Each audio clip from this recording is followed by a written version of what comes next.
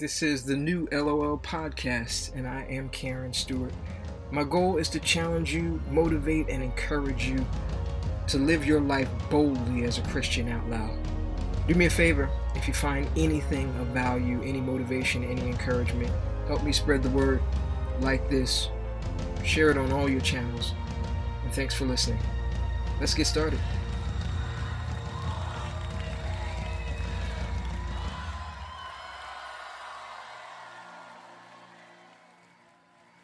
If you have been listening to the podcast or reading the blog for any time recently, you will have noticed that I've been stuck on some verses that talk about loving God, and in particular the verse in Deuteronomy 6:5, which says, "And you shall love the Lord your God with all your heart and with all your soul and with all your strength."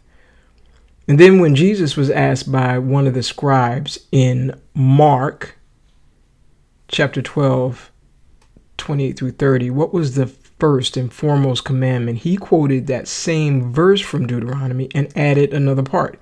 He said, "You shall love the Lord your God with all your heart and with all your soul and with all your mind and with all your strength." So not just your heart, your soul, your mind, and all of your strength. And I've been sitting with that and trying to process it and wrap my brain and my heart around it for a while now. And I've been meditating on what those words actually mean. So listen to it another way. You shall love the Lord your God as you would a superior, with the idea of duty, respect, veneration tinged with awe. With all your heart, with the center and seat of your spiritual life, the fountain and seat of your thoughts, your passions, your desires, your appetites, affections, purposes, and endeavors. With all of your soul, the very breath of your life. So with the full essence of the breath that God blew into you when you became a living soul. With all of your mind and its dispositions, imaginations, and thoughts, all of your intellect and all of your thinking faculties and capabilities, and all of your strength, your ability, your might, and your power. What do you do with verses like that? There's so many things in the Bible that are just challenging for me and my little small underused mind to comprehend. But these verses here, they are just not like a complete directive. They are absolute, all-encompassing. When you use the word all, that leads you to believe that there is no room for anything else. So if all of my mind, my heart, my soul, and my strength is committed to loving him, what's left of me to love anything or anyone else? Because all means all, doesn't it? All seems to me to leave no room for anything else. So could God really be asking or expecting something so extreme of me, of us, of anyone? It almost seems unreasonable or undoable or almost even impossible.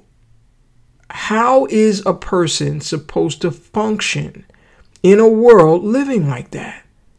And what does such a thing even look like? And why can't I get this out of my mind?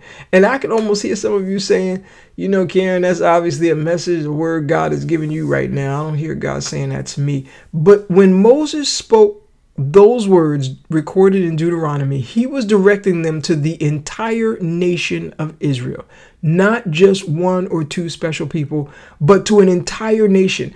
And yes, I know that we are not natural children of Israel, but according to Paul, in his letter he wrote to the Galatians, chapter 3:29, if we belong to Christ, then we are Abraham's seed and heirs according to the promise. So that means that when Moses spoke those very words all those thousands of years ago, they were also for us.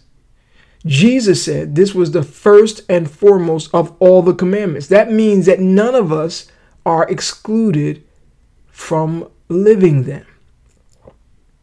And so whenever I read these words, it brings to mind only one thing: total and complete obsession.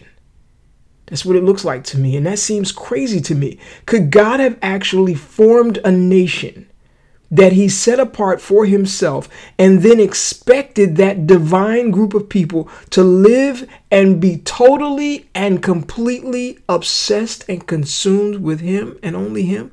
Could that be possible?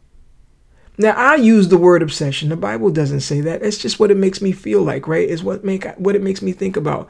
And so the definition of obsession is the domination of one's thoughts or feelings by a persistent idea, image, or desire.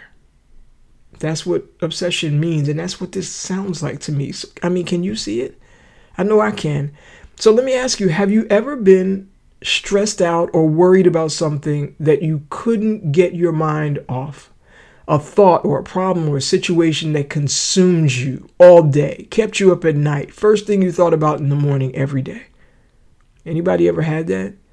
Or what about excitement or anticipation about an event, a trip, a visit? You kept reading the invitation over and over again, thinking about the journey, telling everybody all the wonderful things you were going to do or expecting to do. Have you ever caught yourself smiling at the mere thought of it? Just all by yourself, sitting at your desk or in your house, in your room, in your car, so excited you could barely contain the joyful expectation, like you could hardly wait for the day or time to come. That's like a picture of obsession. Now, here's what I know. We all want some kind of balance in our lives. Even those of us who say that we love Jesus feel like we should be able to have some kind of fun sometimes. Like our entire life does not need to be about him. We feel like it's okay to go into the presence of God while we're in church or while we're worshiping or while we're in our secret place with the Lord. But it's not really necessary for us to stay in that place all the time, is it? I mean, balance in the world, but not of it, right? Yeah, see, but the problem with that is he never intended us for this to just dip in and out of his presence. He never intended for us to put our religion or our sanctification on the shelf or set it aside when it's time to do something we want to do or handle something that's not going the way we would like it to go. And if we truthfully do not find joy and pleasure in our ongoing relationship with the Lord, and there's other things that we actually find more fulfilling, more enjoyable, more pleasing, we really need to let the Spirit of God unpack that for us and show us what's really going on in our hearts. His answer might surprise you. Now, I am not saying that we should be spending all of our time, day in and day out, doing nothing more than singing hymns, discussing scripture, and wearing people out with it.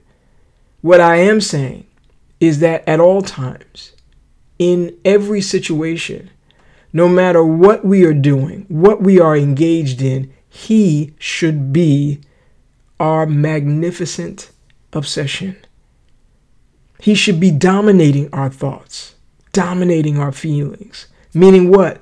We should always be aware of the nearness of him. I'm not talking about, I know God is with me. We should be aware. It should be real. It should be tangible. We should feel him. We should see him. We should know that he's near us. He should be the persistent and ongoing idea that never leaves our mind. He should be the image that distracts us and the object of our affection and devotion every single day. Does it seem like maybe it's a bit much to you? I get it, but I'm not the one who said it, and I'm not the one who died for the reward of it. When Paul was preaching in Acts 17:28, that was his message on Mars Hill, he said, in him, talking about Jesus, we live and move and exist. And that sounds a lot like what he said in his letter to the Colossians in chapter 3, verse 11. Christ is all and in all. It all means all, then Christ is it. Now, let me be honest and completely clear. Just because I am talking about this week, it does not mean that I have attained it. On the contrary, I believe that I am so obsessed by these scriptures right now because it is indeed the desire of God's heart that this be my constant reality, and it is not. And honestly, I feel like more often than not, I have such a long way to go, like I'm further away from it than I am close to it. But hear the cry of my heart, and let it be yours also.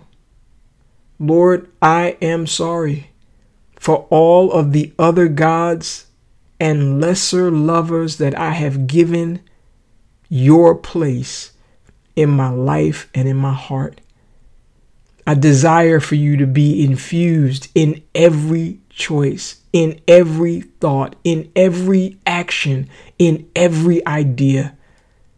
Please, Lord, be my magnificent obsession so that I can live boldly and effortlessly every day out loud.